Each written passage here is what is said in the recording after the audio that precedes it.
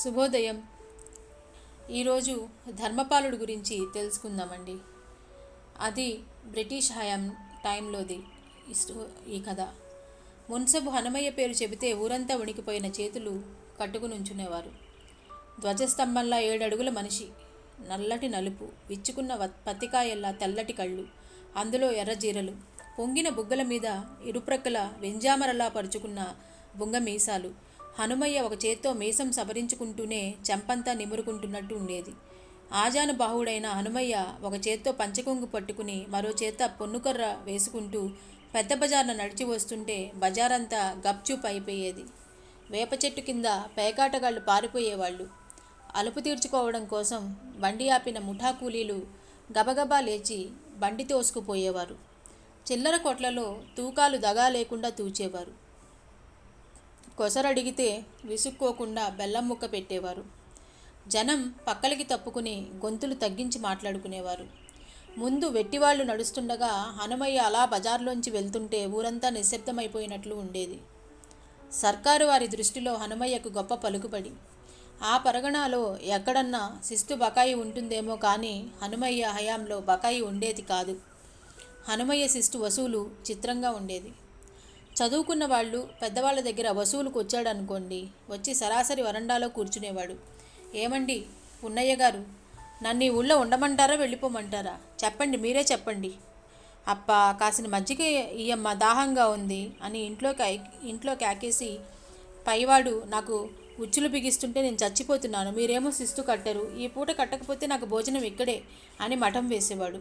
దాంతో పున్నయ్య గారు నవ్వుకుని శిస్తు కట్టి భోజనానికి ఉండమంటే హనుమయ్య నవ్వుతూ లేచి సరేలే ఇంక వసూళ్ళు లేవు అంటూ వెళ్ళిపోయేవాడు. ఇక మామూలు రైతు దగ్గరికి వచ్చి, సన్నాసి ముండా కొడకల్లారా, సర్కారు శిస్తు మానేసేస్తారా? కడుపుకు అన్నం తింటున్నారా? నీతి లేదంటారా అని సిగ్గుపడేటట్లు చివాట్లు పెట్టి శిస్తు వసూలు చేసేవాడు. తను బ్రతికుండగా తన ఊళ్ళో న్యాయం తప్పడానికి వీర్లేదనేవాడు. ఒకసారి చలమయ్య తన గేదెల్ని కావాలని రామయ్య బీట్లోకి మేతకి తోలాడు. రామయ్య వచ్చి హనుమయ్యకి చెప్తే వెంటనే ఆ గేదెలన్నీ బందెల దొడ్లో పెట్టించాడు. సాయంత్రం అయింది. చలమయ్య వచ్చి గొల్లున గోల, తప్పయింది బాబు, నా బర్రెల్ని నాకు ఇప్పించండి బాబు, పాలవేళ అయ్యింది, పాలు తీసి అమ్ముకుంటే గానీ రేపటికి నూకలుండవు బాబు అని హనుమయ్య కాళ్ళ వెళ్ళపడ్డాడు. తప్పుడు పని చేసినప్పుడు ఈ బుద్ధి ఏమైందిరా అని హుంకరించి వెట్టివాళ్ళని పిలిచి ఆ గేదెల పాలు తీసి మన ఇంట్లో ఇవ్వండిరా అన్నాడు హనుమయ్య. చలమయ్యకి ఆ మర్నాడు గేదెల్ని అప్పగిస్తూ, నీతిగా బతకరా దొంగెదవా, ఇదిగో నిన్నటి పాల డబ్బులు అని రొక్కమిచ్చి పంపించాడు. ఒకసారి ముత్యాలమ్మ కొలువులో దొంగతనం జరిగింది. బలిచ్చిన వేటల్ని సమానంగా వాటాలు పంచుకున్నారు. తీరా తీసుకెళ్లేటప్పుడు చూస్తే ఒక వాటా తక్కువైంది. ఎవరో దొంగతనం చేశారు, వెతకండి అన్నారు. పందిళ్లని గాలించారు. మూట చంకన పెట్టుకుని పారిపోతున్న దొంగని పట్టుకున్నారు. వాడు పొరుగురి పోలయ్యని రెక్కలు విరగదీసి హనుమయ్య దగ్గరికి తీసుకొచ్చారు. ఎందుకు చేశావురా దొంగతనం ఉరిమినట్లుగా అడిగాడు హనుమయ్య. తప్పైందయ్యా, మాంసం వండుకుందాం అనుకున్నామయ్యా అన్నాడు తలంచుకుని పోలయ్య.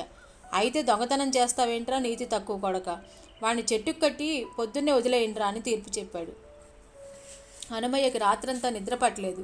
పొద్దునే పోలయ్యని విడిపించి స్నానం చేసి రారా అని చెప్పి తన ఇంట్లో మాంసంతో భోజనం పెట్టించి, ఒరేయ్ తిండి మీద కోరికుంటే దొంగతనం కాదురా చెయ్యాల్సింది, పనిచేసి సంపాదించుకుని తినరప్పో అని పంపేశాడు.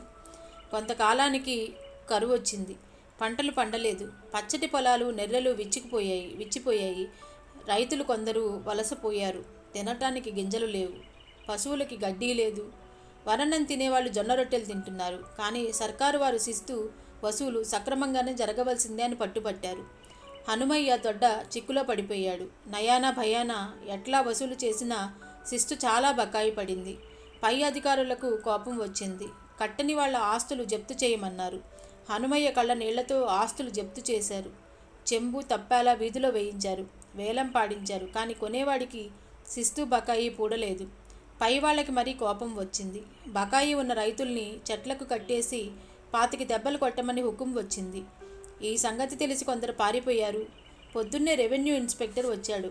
రైతుల్ని ఓ 20 మందిని చింతల తోపులోకి తీసుకొచ్చారు. అందరినీ చెట్లకు కట్టేస్తున్నారు. హనుమయ్య దగ్గరుండి కట్టిస్తున్నాడు. అందరూ అయిపోయారు. తను ఇంకో చెట్టుకు ఆనుకుని నుంచుని నన్ను కట్టేయరా అన్నాడు. బాబు అంటూ వెట్టివాడు కాళ్ళ మీద పడ్డాడు. కట్టేయరా అని ఆజ్ఞాపించాడు హనుమయ్య. తన్ని కూడా కట్టించుకున్న హనుమయ్య ఎలుగెత్తి అధికారికి చెప్పుకున్నాడు. కొట్టండి అయ్యా, నన్ను కూడా కొట్టండి అయ్యా. ఒంటిపూట గంజితో బతుకుతున్న ఆ రైతులతో నేను సమానమేనయ్యా. అయ్యా, మా దగ్గర డబ్బులు లేవు, కానీ దెబ్బలకు సిద్ధమేనయ్యా. అధికారి దిగ్గున లేచి సంవత్సరానికి శిస్తు మాఫీ చేయిస్తానని వెళ్ళిపోయాడు. ఇదండి ఈరోజు కథ. ధర్మం మనల్ని నిలుపుతుందండి. ధర్మాన్ని కాపాడాలి మనం. దాన్ని కాపాడితే అది మనల్ని కాపాడుతుంది. ఇంతటితో స్వస్తి.